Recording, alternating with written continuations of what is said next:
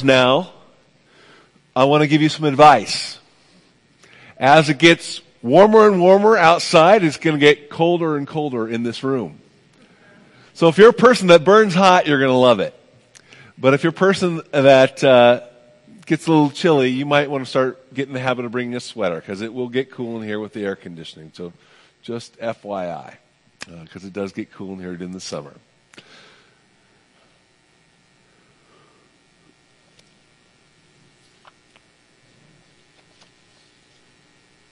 I'm excited that we're sending this team to Haiti. I'm excited personally because one of my own children is going to go. I'm excited about what God is going to do through the team and in the lives of the Haiti team members. Let me ask you a question. Do you want to see God do something amazing in your life? Something you couldn't do yourself? I hope so. But sometimes when we think about what we want God to do in our lives, we're looking perhaps for the miraculous, right? For fire to fall from heaven somehow. For someone to be miraculously healed.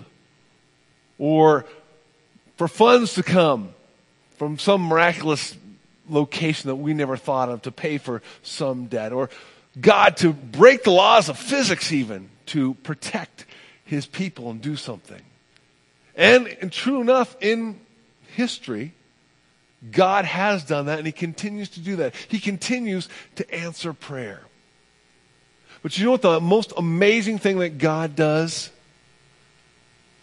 is in the heart of men and women, when he draws them to himself to put their faith in the Lord Jesus Christ. And he brings into them a whole new life and changes them. He starts to make them like his Son. It's a process theologians called sanctification. But it's being set apart for his purposes and his use. That's the most amazing thing that God does, I think. Changes our heart, our character, our faith. Today we're going to look at the second installment of what I call the Sermon on the Plain. And if you have your Bibles, you might want to open them up to Luke chapter 6. And this is a bombshell sermon.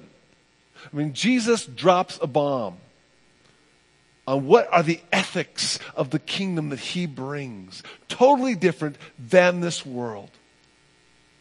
And what we're going to see is Jesus is going to reveal to a crowd of his disciples, his followers, about what that kingdom looks like. What God's standard really is. And since that standard is God himself, you can imagine the bar is set pretty high. Today's installment is no different. And we're going to see conforming to this standard of this kingdom is going to take a lot more than just human effort. So if you want to read with me, please look at Luke chapter 6, verses 27 through verse 38. This is Jesus talking to those who are following him or thinking about following him. But to you who are listening, I say, love your enemies.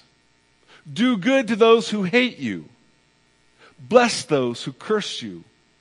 Pray for those who mistreat you. If someone slaps you on one cheek, turn to them the other also. If someone takes your coat, do not withhold your shirt from them.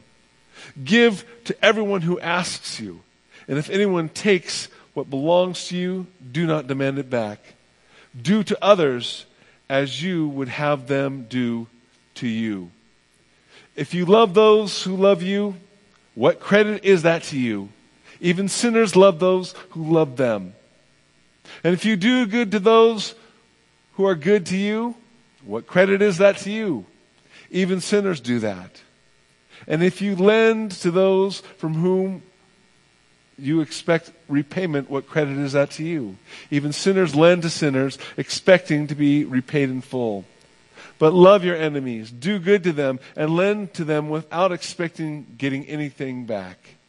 Then your reward will be great, and you will be children of the Most High, because He is kind to the ungrateful and the wicked.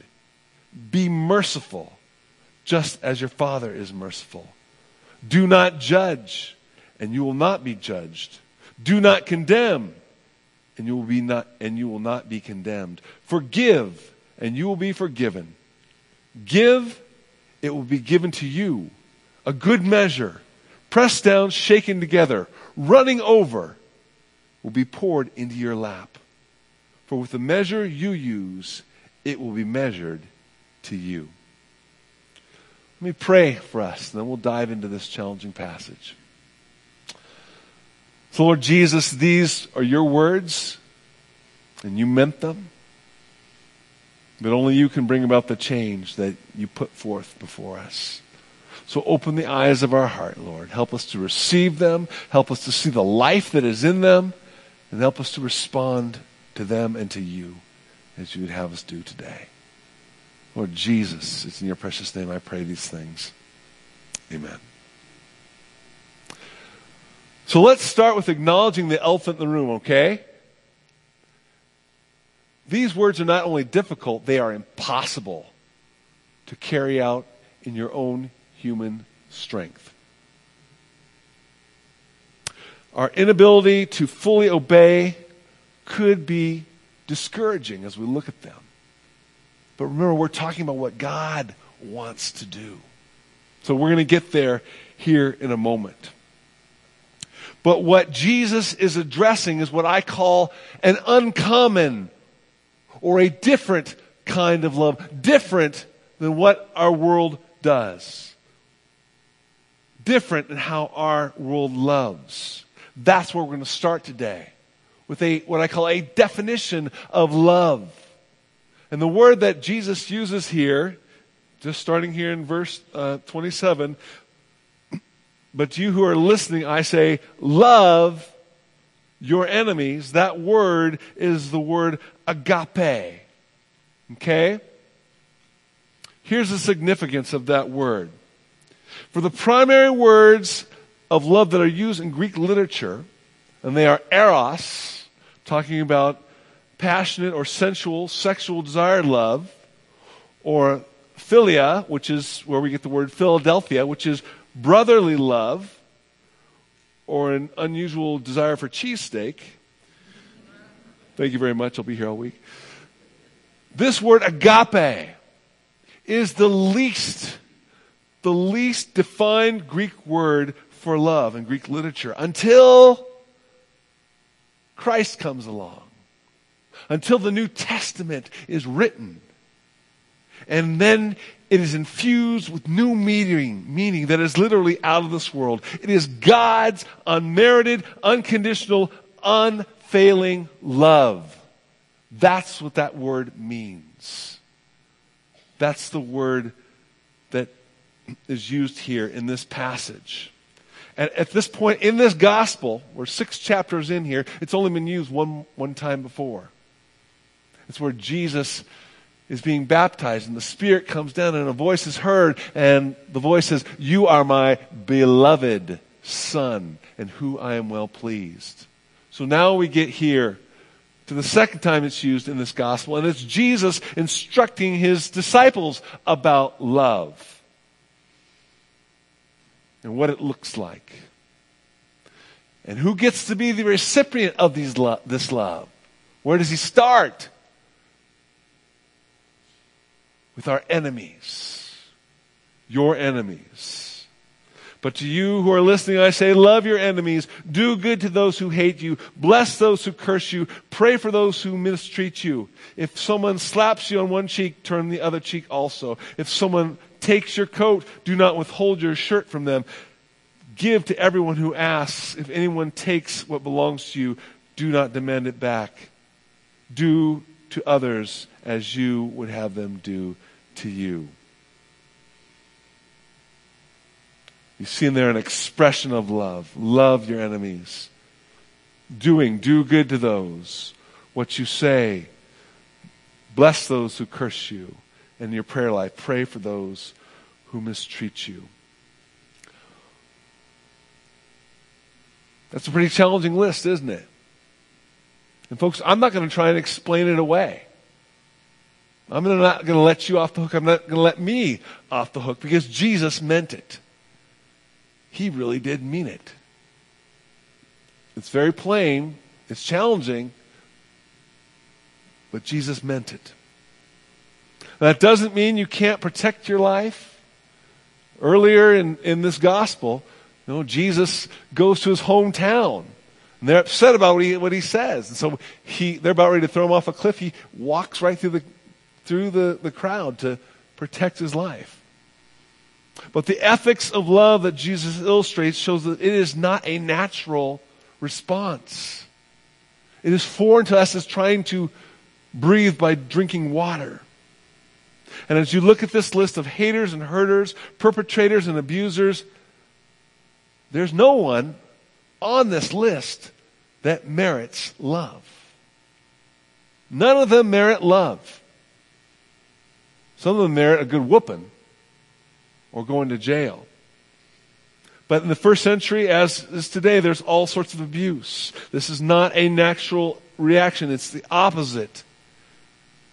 But Jesus commands something different.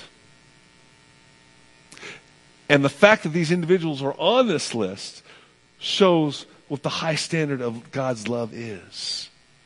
In fact, God says to love is to keep my standard. It's to keep my law. The Apostle Paul says in Romans 13:10, love does no harm to its neighbor. Therefore, love is the fulfillment of the law.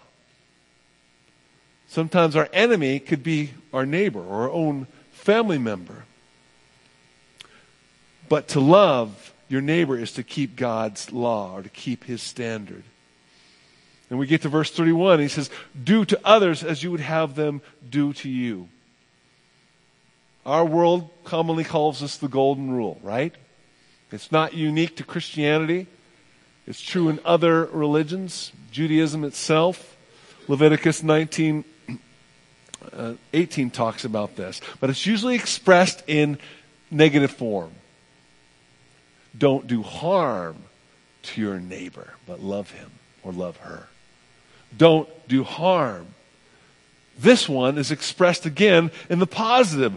Love your enemies. Do good to those who hate you. Bless those who curse you. Pray for those who mistreat you.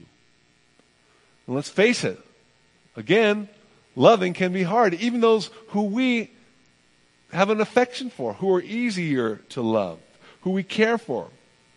And we tend to be selective in who gets the benefit of our sacrificial love. We're looking to spend it on usually those who will reciprocate it to us. But Jesus calls for love in contrast. Look at verse 32. If you love those who love you, what credit is that to you? Even sinners love those who love them. And if you do good to those who are good to you, what credit is that to you? Even sinners do that. And if you lend to those whom you expect repayment, what credit is that to you? Even sinners lend to sinners, expecting to be repaid in full. There's nothing unusual about loving those who love you, repaying those who repay you, being kind to those who are kind to you. In fact, it's kind of a backhanded way to kind of control people. In the first century, wealthy people would show kindness, give gifts, do favors, lend money to others, and so that they would be indebted to them. It's kind of way of controlling them. Hey, I did you a favor. Now I need you to do me a favor. I took care of you. Now I need for you to take care of something for me. Right? I loaned you this money, or I loaned you this thing. Now you owe me. It's kind of Godfather-esque, isn't it? I'm going to make you an offer you can't refuse. It's quid pro quo. I've scratched your back, now you don't need to scratch my back. Now let me say this. I can't answer all the questions that this passage digs up. I will say this. Sometimes the loving thing to do for someone is to withhold from them what they're asking for, right? If you know that the person asking you for money, you know they're going to go out and spend it on something that's going to abuse themselves, the best thing you can do is to withhold that. But let me ask you this, person. Are you the kind of person that loves kind of always expecting something in return? Are you the kind of person that uses kindness, even generosity, as a tool to ingratiate and manipulate others to control them? You know, this is a sad thing that happens in marriage sometimes, right? Adult parents will give their kids money saying, nah, just make sure you bring the grandkids over on the holidays, right? It's funny, but it's true. Be careful. Does your love, does your kindness come with strings attached? Jesus called to love differently in a world that had a you scratch my back, I'll scratch yours. And so Jesus talks what I call next about love inherited. Pick it up at verse 35. But love your enemies. Do good to them. Lend to them without expecting anything back. Then your reward will be great, and you will be children of the Most High. Because He is kind to the ungrateful and the wicked. Be merciful, just as your Father is merciful. Who loves like that? Who loves like that?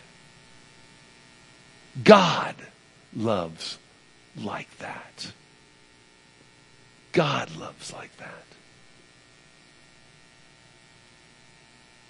And that's the point.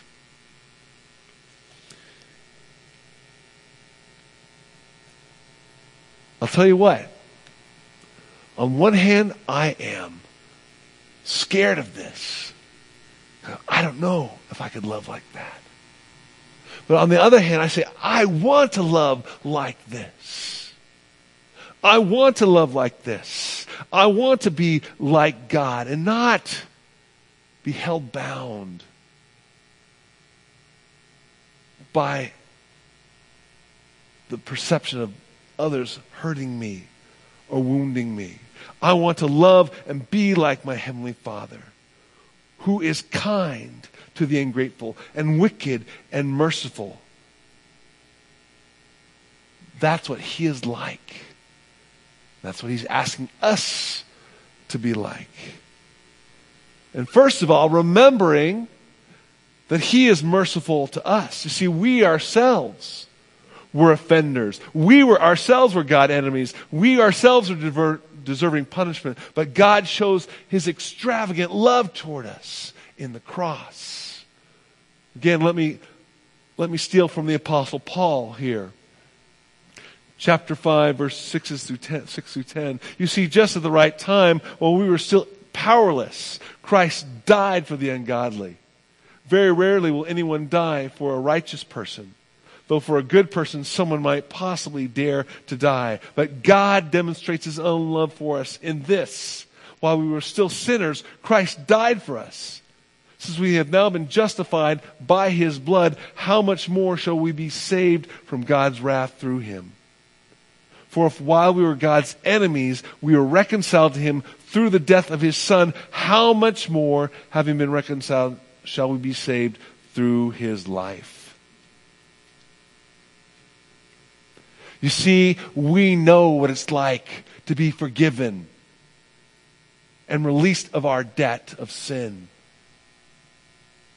And we have the opportunity to extend that to a watching world who is wondering, what difference does it make to follow Christ? What difference does it make to be a Christ follower? You see, when we are Jesus people, when we're following Him, walking with Him in faith, when we are children of the Most High, like our Daddy, we are not only given salvation, redemption, and adoption, but we have an opportunity to be instruments of that salvation, redemption, and adoption. The world gets to see what our Heavenly Father is like. He's using us to draw people to Himself. God really has given us the ministry of reconciliation. As He talks about in 2 Corinthians chapter 5, verse 19. They get to see it in us, to be like our Heavenly Father. And I'll tell you what else this does. It does two things. It keeps us from becoming like our enemies, right?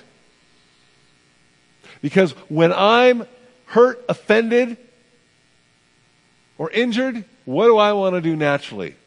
I want to get back. And can my vengeance be perfectly weighted? Because usually when we get back, we want to get back and more, right? You punch me, I'm going to punch you twice. Make sure that's never going to happen again. And number two, again, it's an opportunity for our enemies to be set free. To be set free from our bitterness. Realize what happens. Realize what happens with God and His mercy. He is the offended party, and yet He is the one who reaches out to us, the offenders. That's what this world gets to see when we love like this. If we're offended, rather than expecting us to, or they're expecting us to try and get back. But when they receive love, that's totally different, isn't it? Totally different. As the Apostle Paul will actually quote these words at the end of his chapter 12 in Romans. He says, in doing so, you heap burning coals on their head. You see, when our enemies see that we love them, they're going to have one of two responses. They're going to respond and say, man, there's something different about this. I need to check it out. Or they're going to take it in stride, and then they're going to have to deal with God's justice. But they've got to deal with it. They're called to attention with that. And I want to say one more thing, and this is kind of off the cuff. But I'm sure many of you are aware of what happened in Texas this last Friday.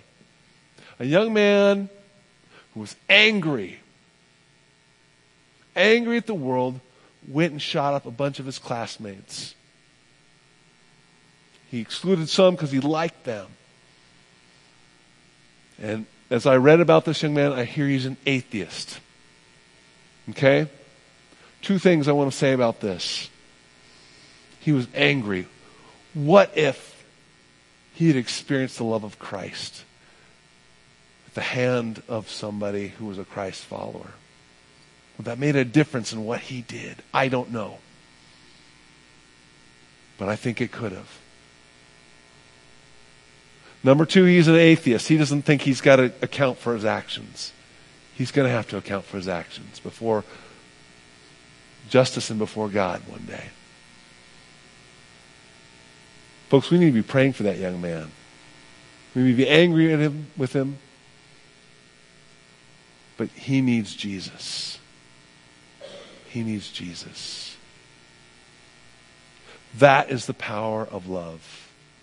Love that is stronger than hate, folks. That's what we're armed with. That's the message that we're armed with. The last area I want to talk about today is love rewarded. Verse 35, but love your enemies, do good to them, and lend to them without expecting anything back. Then your reward will be great. Kicking over to verse 37. Do not judge, and you will not be judged. Do not condemn, and you will not be condemned. Forgive, and you will be forgiven. Give, it will be given to you. A good measure, pressed down, shaken together, and running over, will be poured into your lap. For with the measure you use, it will be measured to you. You see, there's a great reward for those who will be willing to love this way. And the command to not judge, not condemn, are not commands to abandon moral judgment or discernment. Rather, it is to remove yourself from being judge and jury and executioner over those we perceive that have wronged us.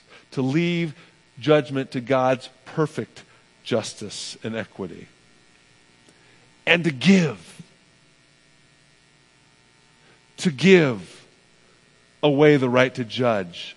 Give away the right to condemn. To give forgiveness. And folks, I know forgiveness sometimes is a process. This doesn't happen like that sometimes for those who have deeply hurt us. But to give forgiveness as much as we can. And to be rich in mercy. And mercy is to not give another what they deserve. And to do this puts yourself in a place to receive reward and mercy yourself in an overflowing manner. Look again at verse 38. Give, it will be given to you, a good measure, pressed down, shaken together, and running over. It will be poured into your lap, for the measure you use will be measured to you.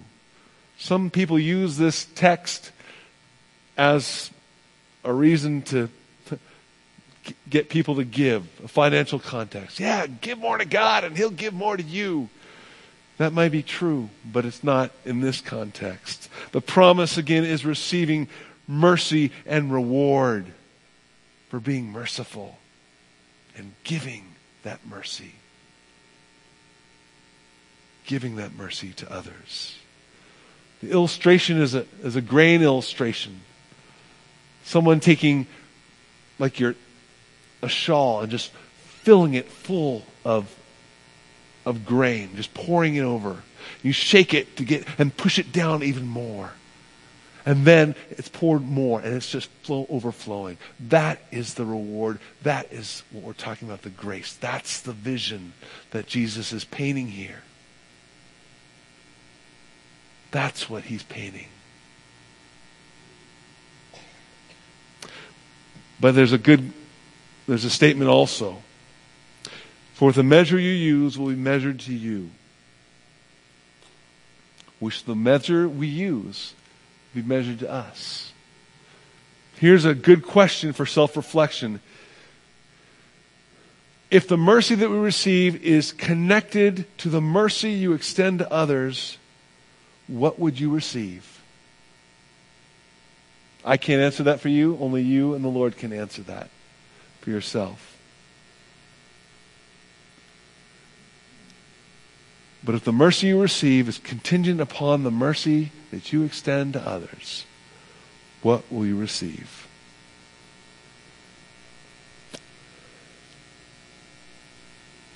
So folks, again, I don't want to be cavalier about this passage. This is tough stuff. This is tough stuff that Jesus is calling us to. And let me say this. If you're not a follower of Jesus Christ, you're off the hook today. You're off the hook. You have to decide what you're going to do with Jesus first of all. Because He's given His Son for you. What are you going to do with that? And then you have to decide whether you're going to follow Him or not. But as I see this, there are two responses we can have to this passage. One is to look at it and just go, there's no way. Yeah, I get it, but there's no way. It's too hard. It's too difficult, or I've been hurt too much.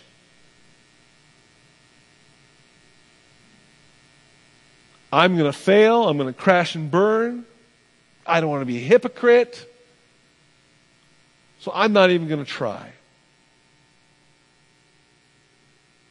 And we look at this and we just end up being surly and discouraged and just kind of answering Jesus back, yeah, right.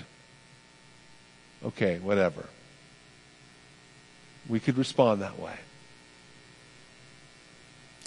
Or we could respond this way. We can humbly confess, Lord Jesus, I can't do this. It is impossible for me to do this. I'm going to fail. I can't do it on my own strength. But you can do it in me and through me. Because when I put my faith in you, I was born again. You gave me a new nature. You put your Holy Spirit in me. I am a new creation. And say, you can do this in me and through me. The Christ in me. Through your Holy Spirit. And will we fail along the way? Probably so. Probably so. I took vengeance on my children this morning. They took the blow dryer downstairs. It's supposed to be upstairs. So I turned it on down there, next to their bedrooms, to remind them that this needs to go upstairs. The anger of man does not work with the righteousness of God, people. We need the Holy Spirit to work in us and through us. But here's the deal, folks. It's better to stumble forward attempting to do what God wants to do in us and through us, and He will, than to know the truth, but to say, I'm not even going to try because I'm going to fail. No, we have a world that desperately needs the love of Christ, and they need to see it in us and through us. And you are going to fail along the way. It's going to be true. It's going to be true. But you're also going to grow. Grow in your ability to let God love others through you, even your enemies. And that's amazing. That is amazing. And you start to see, God, I never could have loved this person. I don't know if you know who John M. Perkins is. If you don't, Google him sometime.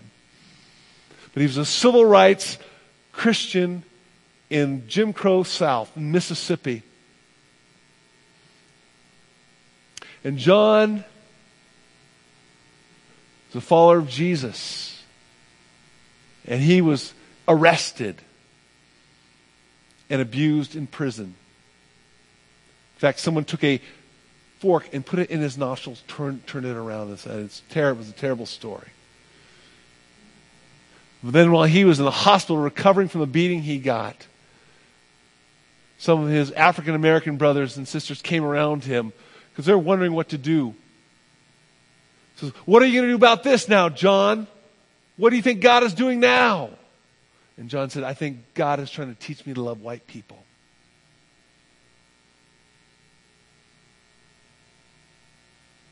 You see, we have a Savior who gave up himself for us. And we're called to follow him in giving up ourselves. And he'll use that. He'll use that to draw men and women to himself.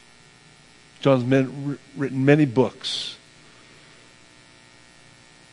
But years later, some of those same enemies of his are now brothers and sisters in Christ Jesus.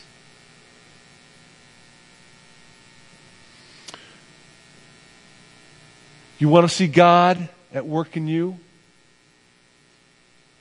Then trust him to let him love through you. Again, I'm going to tell you, you're going to stumble along the way. He's going to grow you in that. And you're going to love better and better, more and more. Maybe never perfectly. But a watching world is going to sit up and take notice. And you and me and all who choose to try and seek to follow him in faith, because it will be in faith, will be sons and daughters of the Most High God. That's the hope of this passage. He can use us for that. And our reward will be great. Let me pray, and then Brian, will you and the worship team come and close us here? So again, Lord Jesus, this passage is super challenging. And it can only be accomplished by you doing the work in us, by us putting our faith in you. And it will be the hand of God. But even more so, Lord Jesus, for you to get the glory. So would you this week give us the grace to step out and say, Lord, would you help me to love somebody this week, even an enemy, to do good for him or her, to bless, and to be praying for that person. Use me to do your amazing grace work in him or her. Lord, again, we confess we cannot do this without you. But we know that you want to do this in us and through us. Something that is amazing. Something that is awesome. Because only you could do it. And we ask that you would. And we ask this in your marvelous name, Lord Jesus, as we take your teaching and your word to heart today. Amen and amen.